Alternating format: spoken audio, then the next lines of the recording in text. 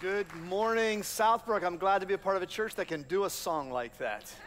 Aren't you? That is on so many levels, theologically, musically. I love that. I'm up here.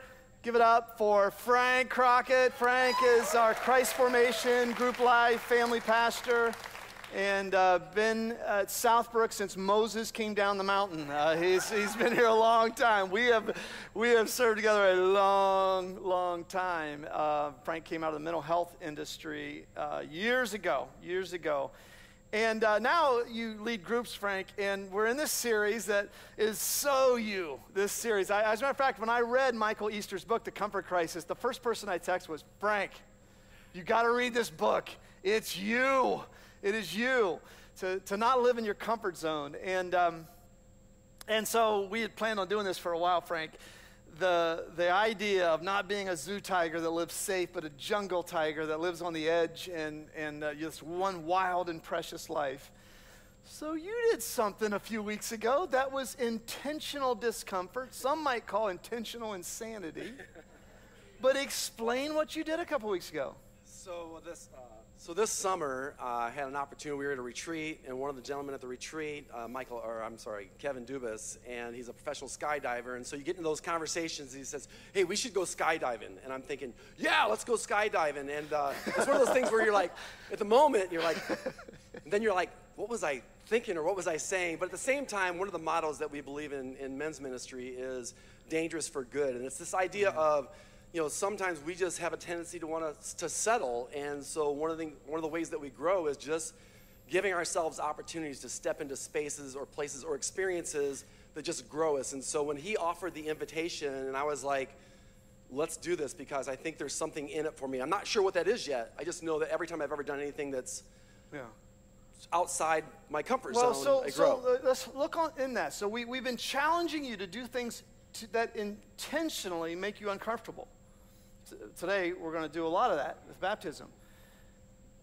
Your brain is designed to keep you safe. So when it feels like, wait, this isn't natural to jump out of a plane, it's because your brain is saying, this isn't natural. This is not something smart to be doing, because your brain's design is to keep you in survival. That's what it does. That's why to really do anything that grows you, you have to overcome your brain.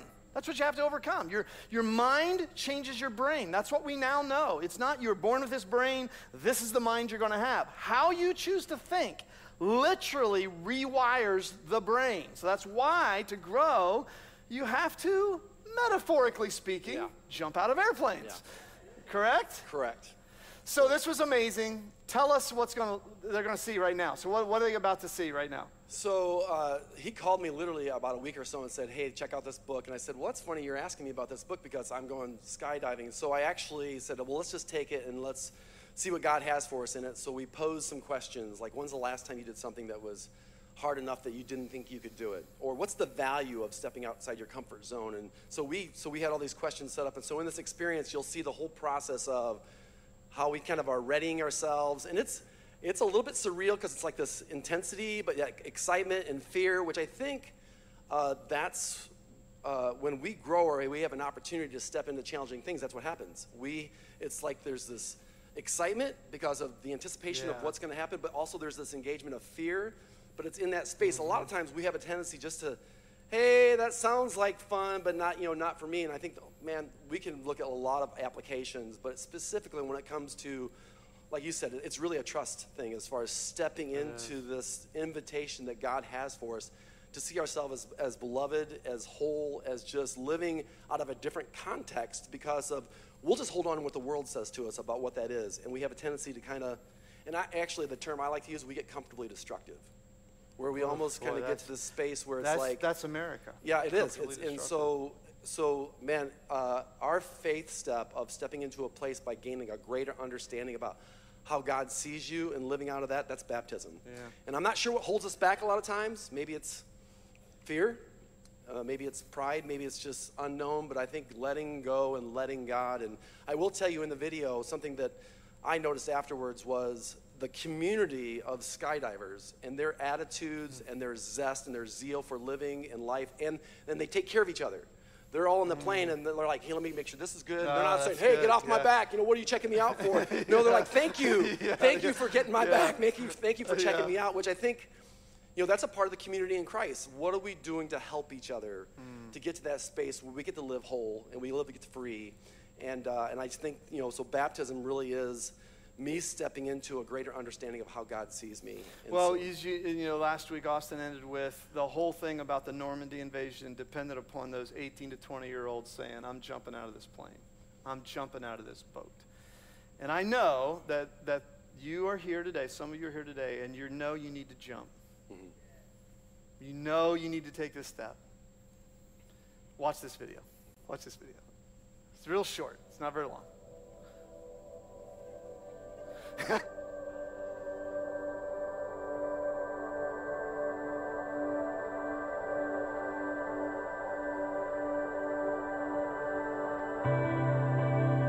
my first thought was, as far as when's the last time I did something so hard that I didn't think I could do it, it's been a long time, and I don't think there's too many things that I've put myself out there that much that, you know, was that hard. Well, as a member of Team Fast Tracks, we get challenged quite a bit.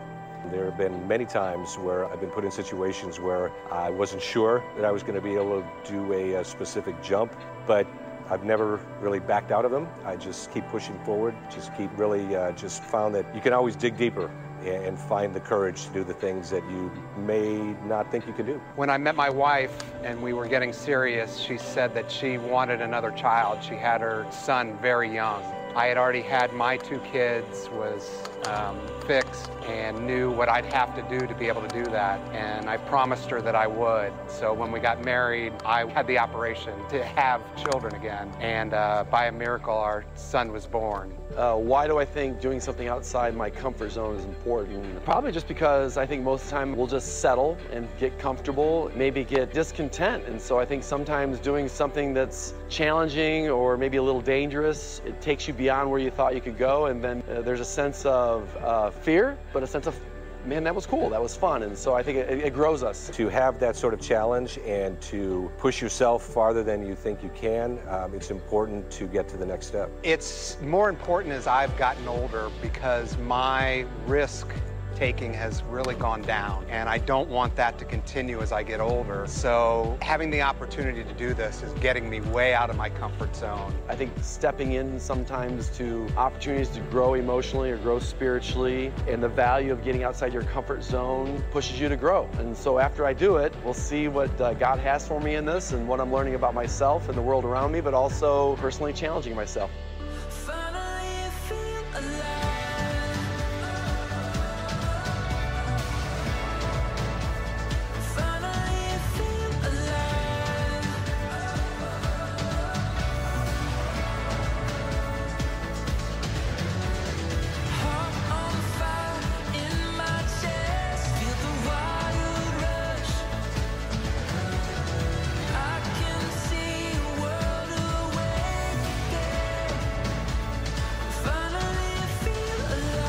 Knowing I was going to be the first one out of our group was a little intimidating, but you just scoot up there and you're right at the edge of the plane and he goes go and you just fall out. And that first adrenaline rush as you're coming out of the plane and the air's hitting you in the face. Oh my goodness. It was just absolutely amazing, and I would make sure that I try to get as many guys next year to do it.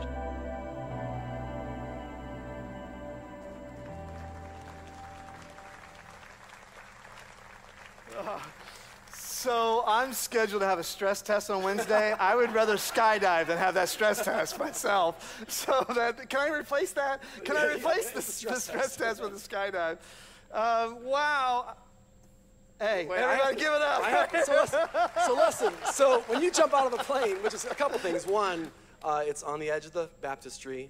You just got to step out. Yeah, that's right. Step in. That's right. And discover what God has for you in that. Some people look at it as an end. It's a beginning. It's who I am. And this is, I'm making a statement with that. And so you have that opportunity today. For all that you've already registered, man, great. But, man, there's an opportunity, and you're going to talk some more about that. But I do have to explain. So when you jump out of a plane, they want you to pull your head back, and they want you to pull your legs back. And I I've never been very flexible, so my head's down there, and he's got the GoPro, and he's like, look, I don't want to get a picture of the top of your head. I want to get, so he's pulling my head back. So that's why. Well, and when we baptize you're you, going we'll push your head down. Okay, we'll push your head down. That's right. Yeah. When you're going 120 miles an hour, too, you're skinny. So great analogy, great lesson. We'll never forget that.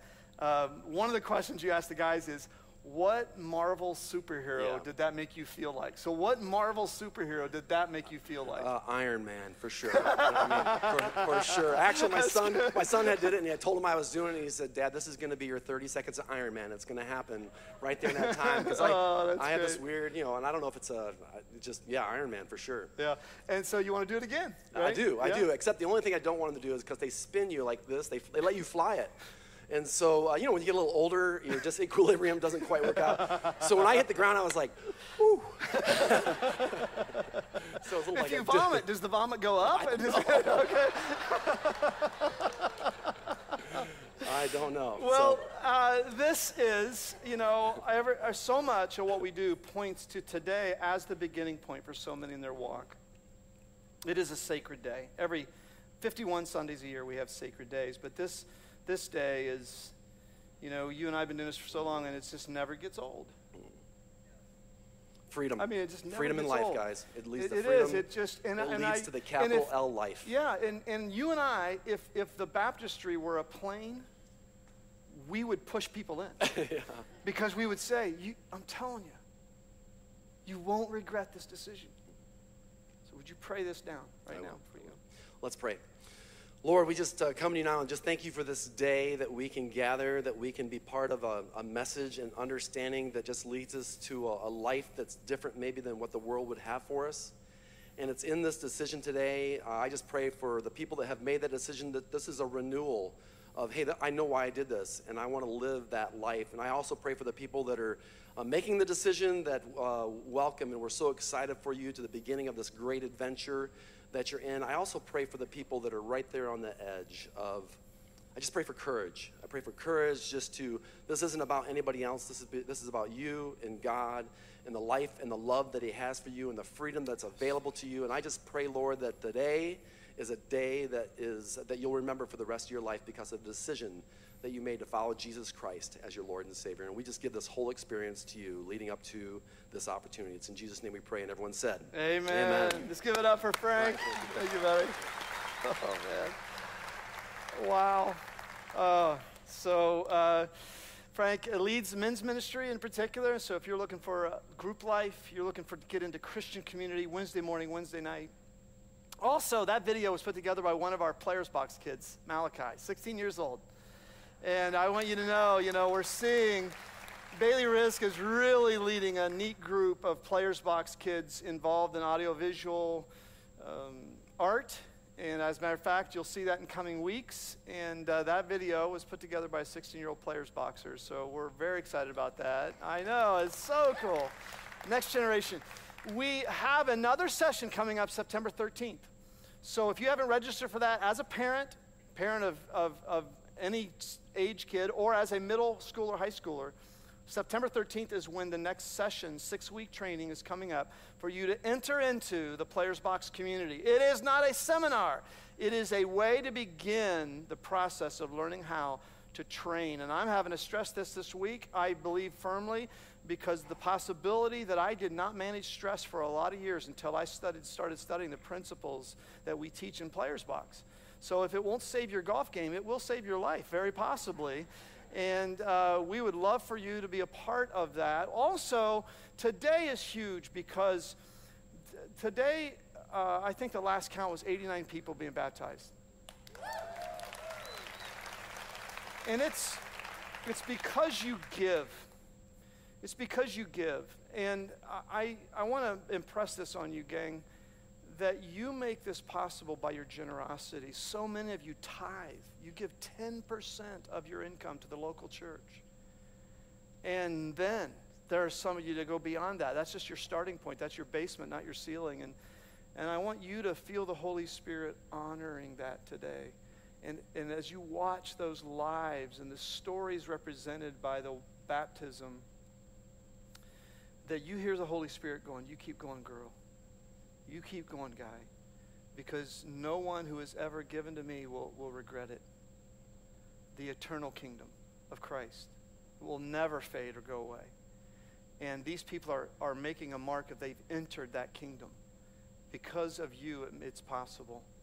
Now, we've been in this series where we've been looking at your life and what your level of discomfort or comfort in life, and how that it may collide with you wanting to also follow the one who took up a cross. And I was reading these numbers about human beings, and one scientist calculated, listen to this, how are you going to live your life? Listen to this. One scientist calculated that the odds of you being alive right now are 1 in 10 to the 2,465,000th power. That's a 10 with 2,465,000 zeros behind it. And look at it this way. The scientist said this. He said, here are the odds of you being alive. Look at it this way. It said, take 2 million people, and each of them is holding a trillion-sided die. You know, like the die that you have when you play a board game. A trillion-sided die. And they all roll the die, and it rolls to the exact same number. That's the odds of you being alive. Oh, you're an accident. Right. Right. You're an accident. And when I hear that, I just get chills, because the idea that we would waste our lives in what the adversary would want us. He would want us to waste our life in comfortable destruction. That's why we call debauchery, the word for debauchery, it means waste. We use the term get wasted. Why? It's a waste of life. It's a waste of life. And this day confronts all of us with, how are you going to live this 1 in 2,465,000th life? Well, the odds of you being alive, well, how are you going to live it? And I'll answer that for you. For Jesus. And you won't regret it. You'll never regret it. Because his kingdom shall never end. And he looks at his followers one day and he says, hey, I want you to be clear about this. Look at this. Remember this? Remember this? He called the crowd to him, Mark 8:34, to ask along to his disciples. And he said to them, whoever wants to be my apprentice must know one thing. You're going to have to deny yourself, take up your cross, and follow me. And follow me. Now, a part of that taking up is something we want to point to today that is uncomfortable. And look what he said in verse 38. He said, now remember, a part of this cross would definitely be they would testify about the resurrection of Christ. And he says, now if anyone is ashamed of me and my words, the Son of Man, in this adulterous and sinful generation, the Son of Man will be ashamed of them when he comes in his Father's glory with the holy angels. He looks at them and he goes, gang, I mean business. Now you're giving your life. It's for me. It's not to build your kingdom. It's to build my kingdom. And you're going to testify to my resurrection, to my eternal life. Now, as Austin said last week, people like the most influential Christian of all time, the Apostle Paul, took this, and in Romans 1:16, he said, I am not ashamed of the gospel of Christ. It is the power of God for the salvation of everyone who believes, first for the Jew, then for the Gentile. For in the gospel a righteousness from God is revealed, a righteousness that is by faith from first to last, for the righteous will live by faith.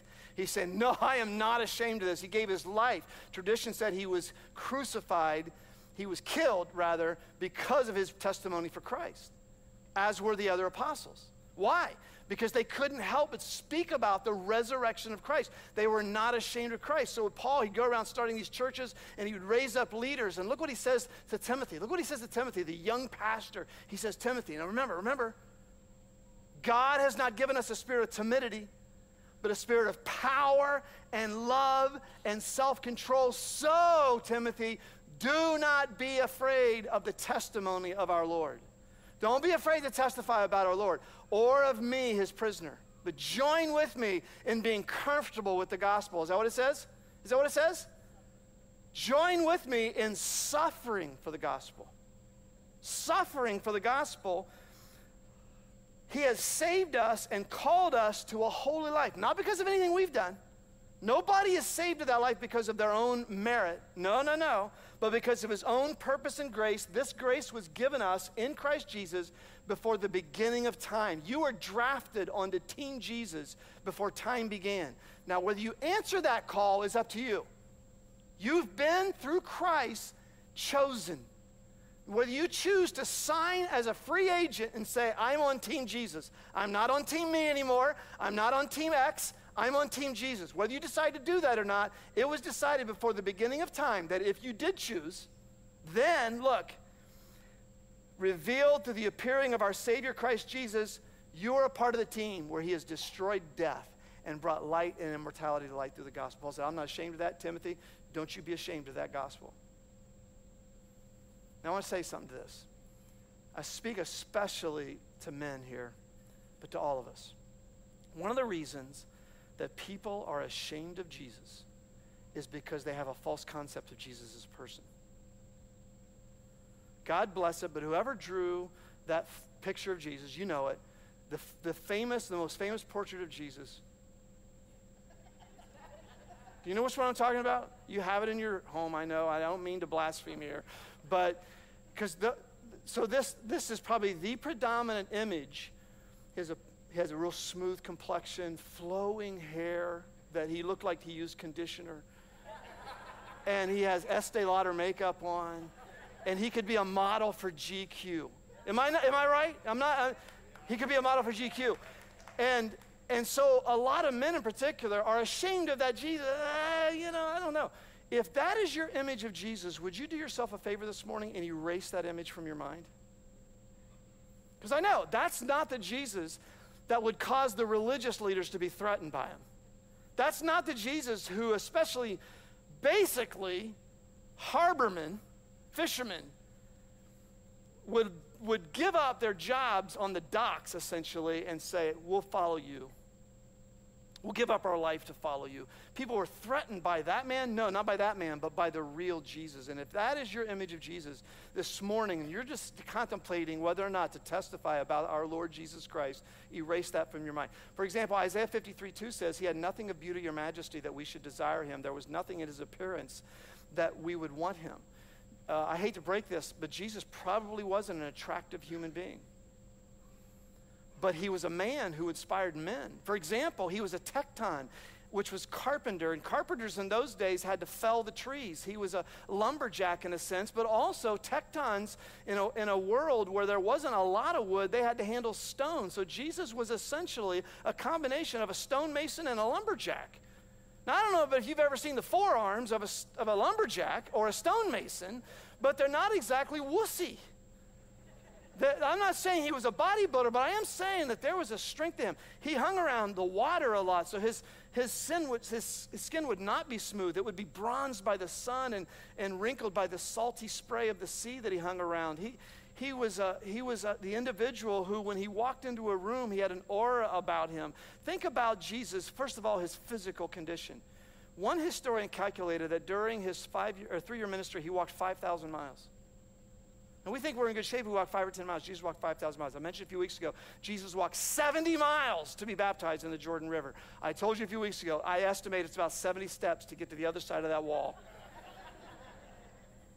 I mean, he was physically, he was not a person that you necessarily would mess around with. Emotionally, oh my. I love this. Go through the gospel sometimes and just look at the emotional strength of Jesus. One of my favorite stories in Mark chapter 5, they're in the region of Gadara, and there is a demonic man who lived in the hills of Gadara. And just after the feeding of the 5,000, it's almost nighttime, Jesus and the disciples land on the shore of Gadara. Okay, so envision this. It's dusk, the sun is going down, and you're walking off the water where you just are probably feeling like Frank Crockett jumping out of the plane because there's been the storm, there's been so much going on, and you land on the shore of a cemetery. That's where they were. And as they land on that shore, this wild man, possessed by so many demons they can't count, they only call him Legion. He comes running at them full speed, yelling at the top of his voice. Now, what would you do if a roided up Marilyn Manson comes running at you at night in a cemetery, what would you do? You know what Jesus did? He stood there and he stopped the man in his tracks by asking him a question, what's your name? And the man was taken aback. He said, I'm a legion. I'm a mob. I'm not a man. I need healing. And Jesus healed him. Think about that. Or what about the cleansing of the temple? You know it. The priests had turned the Old Testament institution of animal sacrifice into a complete mockery. If you brought your lamb in for sacrifice or your animal, they would say, oh, sorry, it doesn't pass inspection. You're going to have to buy one of ours at double the price. One historian says they had a $5 million business going just from the sale of animal sacrifices. And Jesus comes into the temple, and it's in the area of the Gentiles, because they don't care about the Gentiles. They don't care about people that they consider to be lost causes anyway. And he can't hear himself think from the bleating of the sheep and the lowing of the oxen, the barking of the merchants. And he comes in there, and he realizes the Gentiles cannot worship God. And what does this weak, placid Jesus do? Fellas, tonight when you pray, you really ought to pray about this. This is a no-no here now you're doing. That's not what he did. He grabbed a whip, and with fire darting from his eyes and the muscles in that lumberjack's arms standing out like cords, he walked across the temple floor. He turned over the table of money. He shouted to those merchants, get out of here. It is written, my house will be a house of prayer for everyone. For everyone. Now get out. Now, if somebody walks into your millions of dollars a year business and disrupts it, what are you going to do? You're going to grab them by the collar and show them the front door. Do you know what the scriptures say? And no one dared oppose him. But he gave himself up. And a few days later, they come back with a whole mob for just one man. Think about that. They bring an army to arrest one man. It's one of my favorite passages. They come into the garden, it's night, and he stands up. As he sees them coming, he stands up. And they come in, and he goes, whom do you seek? John chapter 18, look it up. And they said, we are looking for Jesus the Nazarene. And he said, I am he. And John 18:6 says, when therefore he said, I am he, they all drew back and fell to the ground.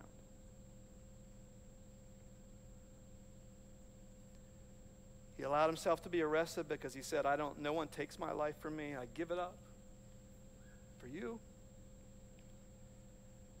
And then, after mock trials and spitting and abuse where he didn't retaliate, he didn't utter a word, they took his arms and they wrapped him tightly around a post and they whipped him.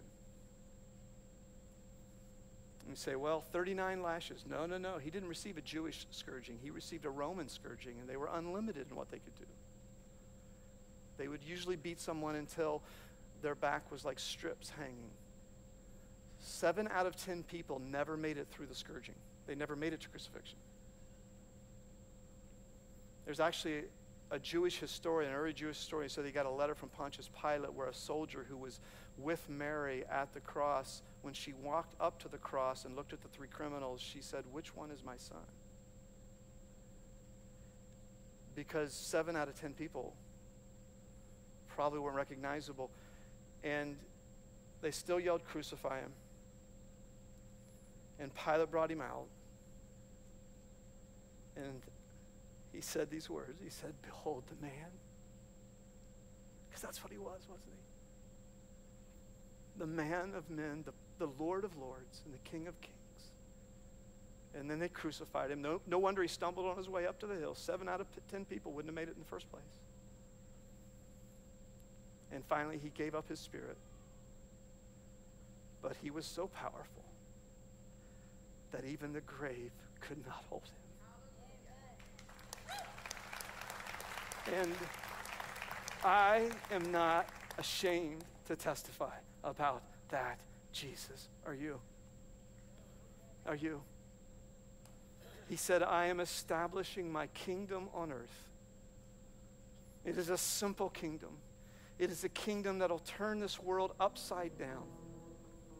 By the power of my truth and grace, I will turn this world upside down. And he literally did. Rome fell within a few hundred years to the very movement that it sought to stamp out. And today, if you're wondering how you're going to spend your one and only life, I would tell you, I will push you out of the plane. To say, give your life fully to Jesus Christ. Step into the discomfort of identifying with his death, burial, and resurrection. Step into his kingdom that will never end, and you'll never regret it. Listen to this song. Before you do, there are a number of you who have already registered for baptism. To prepare you, I'm going to ask you to now exit the back doors. For those of you who have already registered, to go out the back doors and then go out the building, and we're going to get you ready to witness your identification with Christ's burial and resurrection. If today you said, I'm jumping, then you go out and go to your left and go to the baptismal area over here where we can give you the proper clothing and the towels necessary for you. Listen to this song as we do that. So today, if you heard his voice, don't say no to that kingdom, because it'll never end.